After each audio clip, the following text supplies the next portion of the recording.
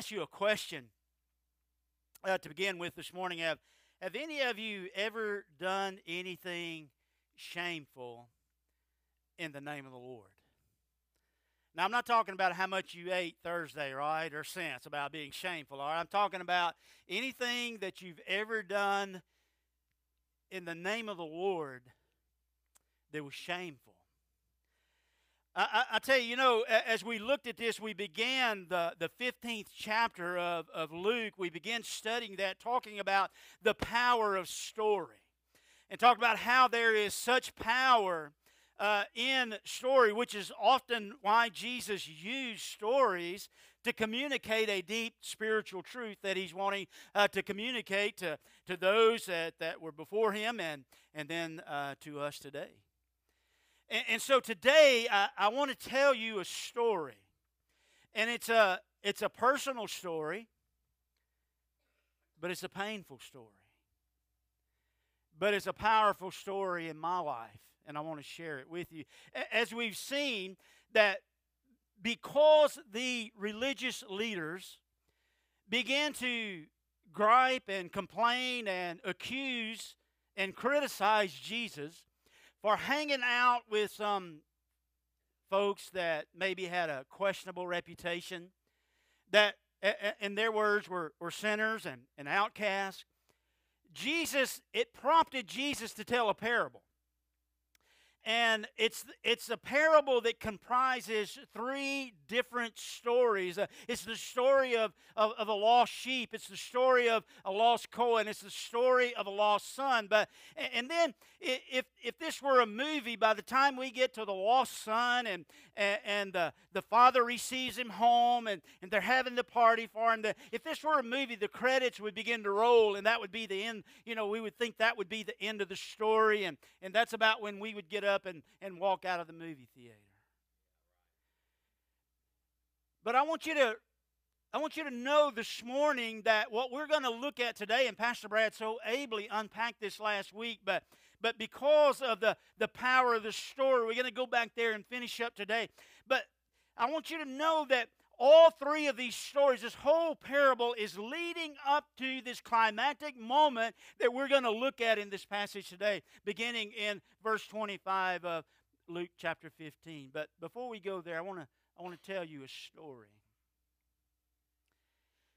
I have shared this with many, if not most of you, that my story I was 33 years old when I answered God's call to preach, and so, as you can tell, I've been preaching for about 10 years now. But pretty soon after that, I had an opportunity. I am fresh off the farm, fresh into my first full-time pastorate, and I had an opportunity to enroll in a seminary class by extension, and I was so excited, and I go there, and on the very first day of the very first class, I'm sitting there at the feet of those who have a doctor of divinity and those who have a PhD in biblical studies and all of that, and they're going through the Bible, and they're pointing out passages of Scripture, and they're saying, well, this shouldn't be in there. And this passage over here is questionable, and this passage over here, the best manuscripts don't have that, so we think that was that. And so I'm sitting there, and I was just naive enough to believe that.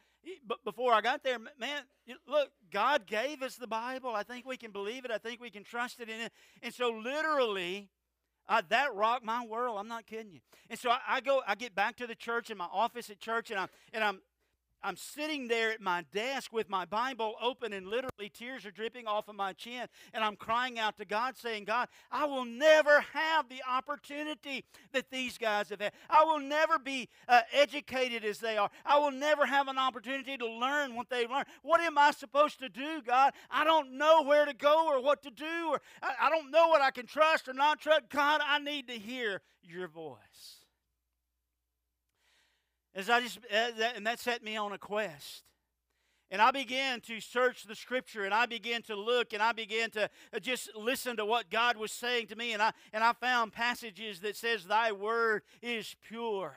every word is pure. I found passages that said that God's word is pure and that He would preserve them. And so that was, I understood that, that we didn't have it in the original manuscripts or the original writers, but I also understood that God did not divorce Himself from the process of preserving it for us. And so I began to study and I began to learn. And I got just enough knowledge to be dangerous. Just enough to make me cocky. And I'd be strutting, boy, because I had it figured out. I had it figured out that man, I knew, and I thought, you bunch of left-wing leaning liberals that don't believe the Bible, and I swung just as far back the other way and believed that if you didn't agree with me, if you didn't agree with the version that I read, then you were a demon-possessed heathen headed for hell. And boy, I believe what the Bible said, that it was as sharp as any two-edged sword. And to prove it, I would pull my sword out and I would chop you up into little bitty pieces and feed you to the fish anytime. And I became so critical and so, judgmental and so condescending, and so as a result, man, there were some incredible things going on in our church. We were leading the association and baptisms. Man, we had grown to the point we had to go to 2 services because we couldn't fit everybody into one. We were seeing some incredible things happen. We were seeing people come to the Lord, including my wife and my children. Marriages being healed, relationships being restored. But what version are you reading? Does it really count? Is that some perversion you got there? So it wasn't long. Obviously, you can tell that it would have created a division, and it wasn't long that the denominational leaders recommended that I leave, and I did. And then there was a group around me, and we just started talking. So we'll just start our own church. Yeah, that's what we'll start a church that believes the Bible, man, the right version of the Bible, and we don't have to put up with all this. And in about 3 days, I figured out, you know what? We got problems over here too. We're not all that in a bag of chips. And I was so wrong. I was so wrong. And so if you wonder why I don't have any patience with critical attitudes or judgmental spirits, it's because I've been there, done that, and I have seen the harm that it can cause. I have seen it firsthand. I have not only seen it, but I have caused it. And I tell you that even today it raises its ugly head within me, and it wants to stick its tongue out. I was so wrong. But thankfully, by God's grace and God's mercy, He allowed me to be able to go back and to right some wrongs. Man, I'm telling you, even yesterday, I saw somebody that was a part of that church, and I'm telling you, they love me, and I love them. And God gave me an opportunity to go back and to just confess some things and to make some things right. And I thank God for that. And as we've seen, this passage that we're going to look at today, Pastor Brad so ably unpacked that last week. But here's what I want you to know. This story, it's not about who goes to heaven or not. This is about relationship. This is about Jesus, who is answering His critics for accusing Him of hanging out with and associating and even eating with and welcoming sinners as old friends. And the whole point of these 3 stories, the whole point of this parable is leading up to what we're going to see today. You remember when when the disciples were out on the lake one night and it came up this storm, and man, they were just toiling and was scared to death. And then all of a sudden, here comes Jesus walking on the water out to them. And Peter saw him and he said, "Hey, Jesus, if that's you, then bid me come to you." And Jesus said, "Come, Peter." And Peter got out of the boat, and yeah, he sank. And we like to criticize him for that, but at least he got out of the boat, right? He's the only one that did. And so right after that, as they got to the other side, do you know what happened? The very first thing that these religious leaders, these scribes, these Pharisees, these people who should know better, the very first thing they did was they were furious with Jesus and his disciples because they had not properly washed their hands in the ceremonial sense.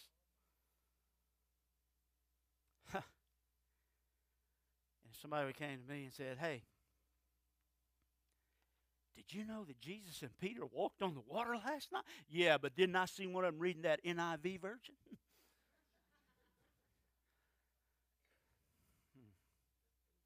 Nearly inspired. You know, the only time I ever see Jesus getting impatient and maybe even a little snarky with people, it is for people like me and you who are supposed to know better. Religious people. You know what? He had all the patience in the world for the woman of Samaria who had 5 husbands and was living with somebody that wasn't her husband at the time. Or the woman who was taken in the very act of adultery, and they brought her before Jesus, and he just looked at her and said, "Where are those that condemn you?" And he said, "I don't condemn you either. Go and sin no more." Those are the people that he had patience. But it's the others, it's people like you and me, the religious leaders, people who are supposed to know better, that he looked at and said, "You're nothing but a bunch of vipers. You suck the very life out of people." He looked at them and said, "You're nothing more than whitewashed tombs. You look pretty on the outside, but you stink on the inside. You stink." And this is so ironic for me because as we were seeing so many people come to know the Lord, come to faith in Christ, and we were baptizing people almost every Sunday. And I'm like, "Are you sure you prayed that prayer right? Did you say the exact word? Did you read it out of the right version of it?" If you didn't, it probably didn't take.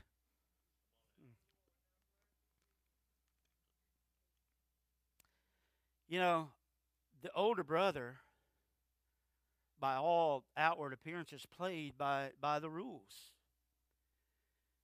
But he brought more shame to the father than did the younger brother. And that's why I asked you at the beginning if you had ever done anything shameful in the name of the Lord, in the name of God. And all the time I was spewing, all the time, man, God was doing things not because of me, but in spite of me. And all that time I was spewing all that condemnation. I want you to know that I was bringing shame to my Heavenly Father. Bringing shame to my Father in heaven. Let's pick it up in verse number 25 there in Luke 15. It says, "Now his older son was in the field, and he came and approached the house. He heard music and dancing. And so he called one of the slaves and asked what was happening." Now, this village would have been about 200 to 400 people. They would have lived on a small piece of ground, probably about like from the video store kind of back to where Enterprise is, and then kind of around over by the feed store. It would have been a plot of ground about that size that maybe 200 to 400 people lived on. So here's the deal. Nothing was done in private. Nothing was done. You know, everybody knew everybody's business, okay? And so the whole town, the whole village had turned out for this party, and so none of this was done in private. And so by the time that the older brother gets from the field, he hears the music, and he gets there, and he asks one of the servants what's going on. By the time he gets there, they've got it reduced down to 3 bullet points. Your little brother's home. Your father's thrown a party, and he's received him safe and sound. So your little brother's home. He looks a little worse for wear, and for some reason now he kind of stinks. He smells kind of like a pig for some reason or other. I don't know. And your dad's having a party, and he's received him safe and sound. Now, do you have any Jewish friends, or do you know today, how do Jews greet each other today mostly? Anybody? Shalom, that's right. And very roughly translated, it means peace, and that's a good translation. It means peace, but as in many cases, there's no English word that's equivalent to that, so we have to add stuff to it, so it means much more than that. And so what the servant is saying here is there is shalom between your father and your brother. There's shalom. Here's the way we might say it today. It would be holistic peace. Peace in every sense of the word. Peace in every way you can imagine it. Relational peace, spiritual peace, emotional peace. Yes, all of that. There's shalom. There's peace in every sense of the word. And so here's what the older brother is hearing. Your brother's back. Your father has reconciled him and restored him, and there's nothing between them. There are no more consequences. There's nothing else. Remember back through the summer when we went through the book of Ezra and we talked about how God loves to restore brokenness. And that's exactly what's going on here. And so you see where this is going. The Pharisees are absolutely ticked off because Jesus is hanging out with sinners, and they're mad. They're mad because this prodigal has come home. And they don't want to join the party. They'd rather stand out there and pout and pooch out their lip. They would rather gripe and complain because Jesus doesn't fit into this nice, neat little package that they have made for him. They had been looking for him and longing for him. And when he came, he didn't fit that mold. And so now they're mad because of that. And they feel threatened because of that. So, man, people are coming to faith in Christ. Marriages are being healed. Relationships are being restored. Believers are gaining victory over strongholds in their life. And I'm like, yeah, but what version you reading? What version you reading? The father, the older brother, represents a judgmental spirit and a condemning attitude. The older brother represents me.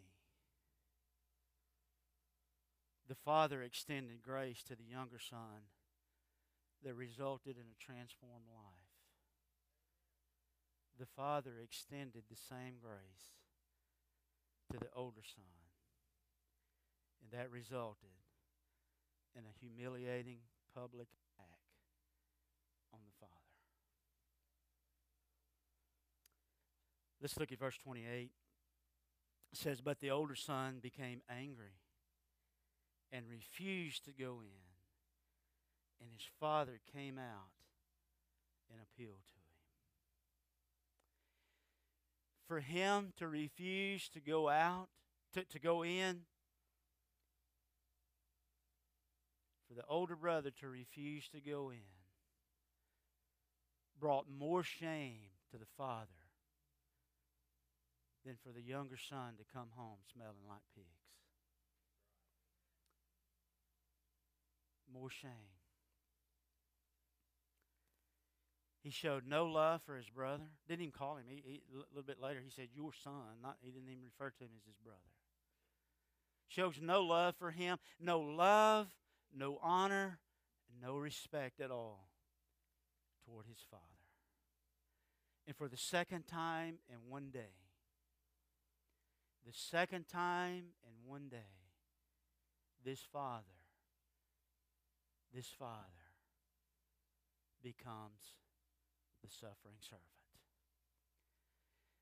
This may help us understand passages like Hebrews 6:6, where it says this: "If they shall fall away, to renew them again unto repentance, seeing they crucify to themselves the Son of God afresh, and put him to an open shame. This is not talking about losing your salvation or Christ having to be crucified every single time you sin. It's about people like you and me who are supposed to know better, and yet we bring shame to our Heavenly Father. Especially when we do it in His name. And so here's the lesson. Here's the lesson. Jesus loves the scribes and the Pharisees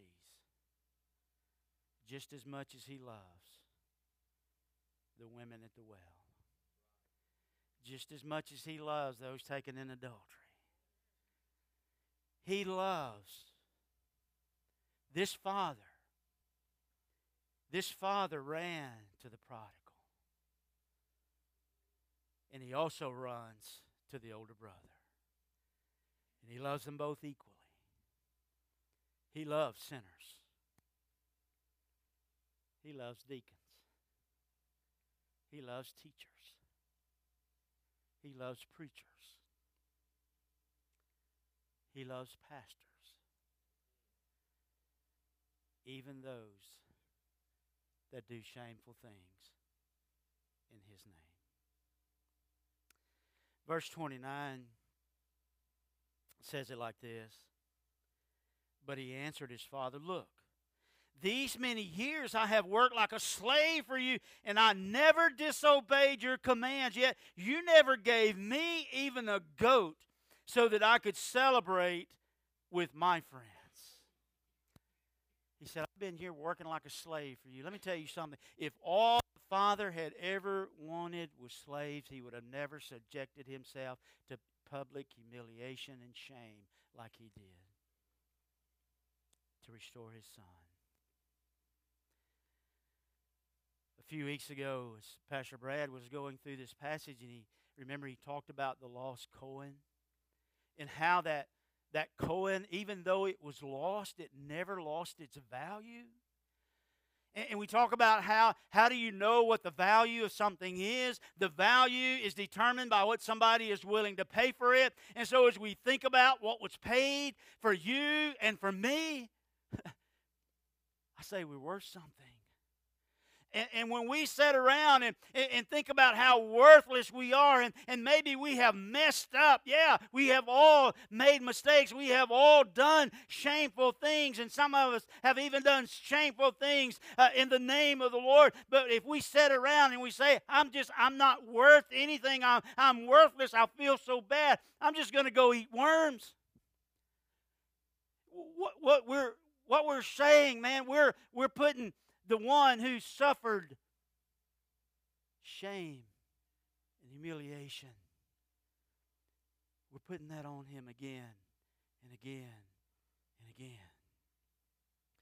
The one who gave it all in order to bring us in and to be part of His family.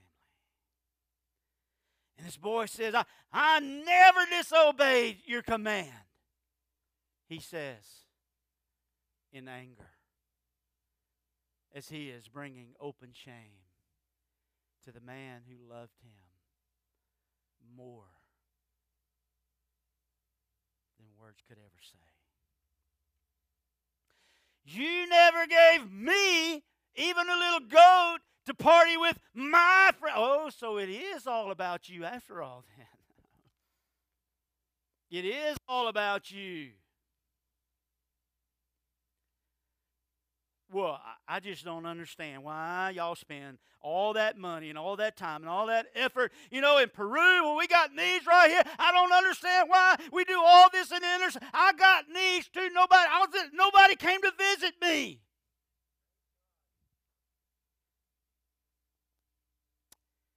When we said it's not about trying to grow a big church, it's about trying to reach a city in a region. It's about trying to have an impact on the kingdom. We really meant that. We really meant that. You see, the older brother, his focus was not on the father. It was not on his younger brother. It was on himself. And he was angry. He was angry because things did not go his way. They did not go the way he thought that they ought to go. And so, look, I just can't take this.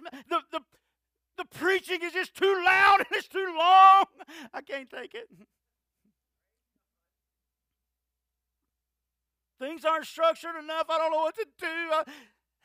I can't predict what's going to happen when I come to church. But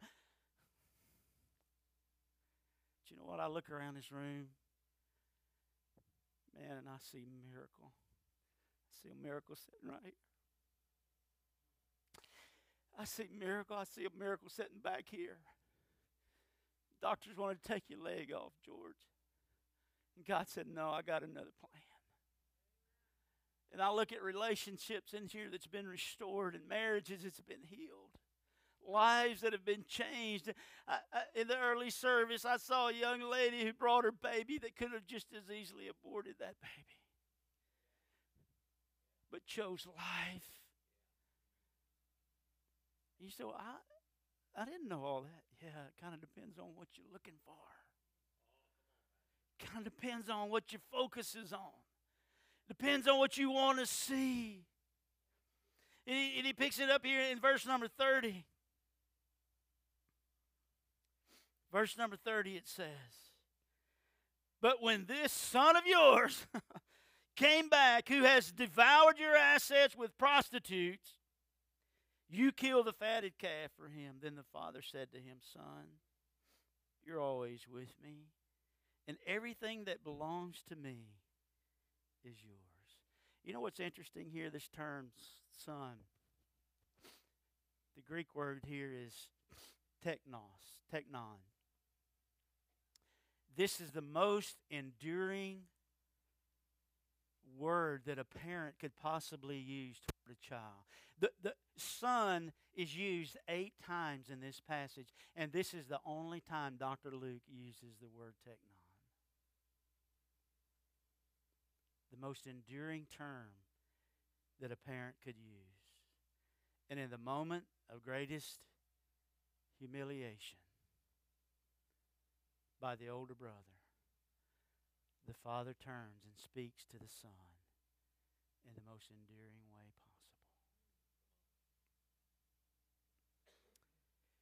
Your brother, he said, is not just my son, but your brother.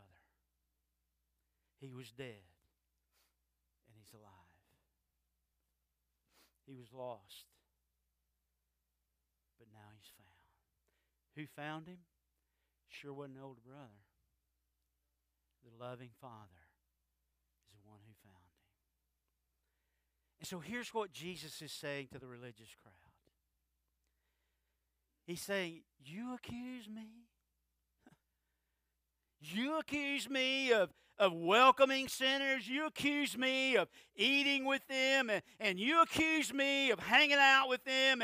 And you accuse me of treating them like old friends. You know what? You are absolutely right, Jesus said. I search out sinners, and I will use every means possible to get to them in order to bring them in. These Father's actions that I've described to you, that's me. You want to know what the Father's like? Then you look at me, because that's who I am, and that's who I represent. But this older brother, that's you. That's who you are. That's how you act.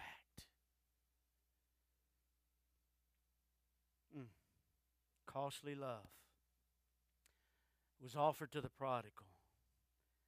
And even more costly love is offered to you and me. Jesus said so on the way to the cross.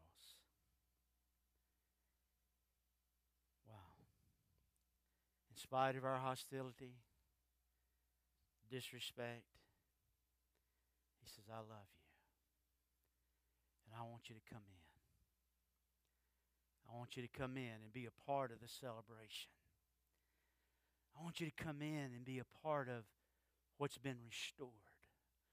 I want you to come in and be a part of what's been brought back to life. Jesus says, understand this. If I can't sit down with sinners, and publicans, and tax collectors, and all those people you despise, if I can't sit down with them, if I can't eat with them, if I can't welcome them, then I can't welcome you. I can't sit down with you. I can't be a part of what you're doing. And this helps us understand in Revelation chapter 3 and verse 20. It's a verse that we've used many, many times for invitation, saying, man, come to Christ. He's standing outside knocking on your heart's door. And that's a good way to use it. But listen to what he says. Behold, I stand at the door and knock. If any man hear my voice and open the door, I will come into him and will sup with him and he with me. You know, the difference is Jesus is standing at the very end of the church age, the Laodicean age, and he's knocking on the door of the church, and he's saying, man, y'all got a lot of stuff going on in there. You sure are busy. I'd like to be a part of what you're doing. Let me in, because I can change things. Let me in. This story, it ends abruptly. Have you ever read a book like that or watched a movie like that, and it just all of a sudden it just ends? And you're like, what? What? This story, it just ends. I mean, it just stops. What happens next? It's up to you and me. It's up to you and me. So, I want to ask you this morning, where are you in this story? You know, these three roles, the prodigal, the loving father, and the older brother, do you realize they all exist in every church? Even Family of Grace. Even Family of Grace. And so my question to you this morning is, where do you fit in here? What's your role? Are you the prodigal? If so, come home.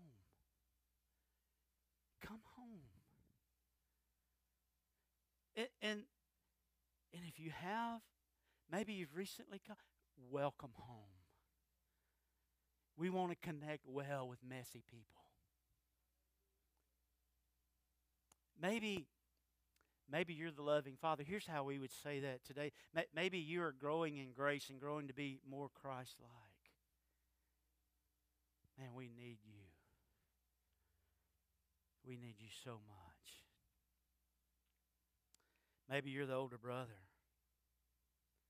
who just absolutely refused to come in. He was so judgmental and so critical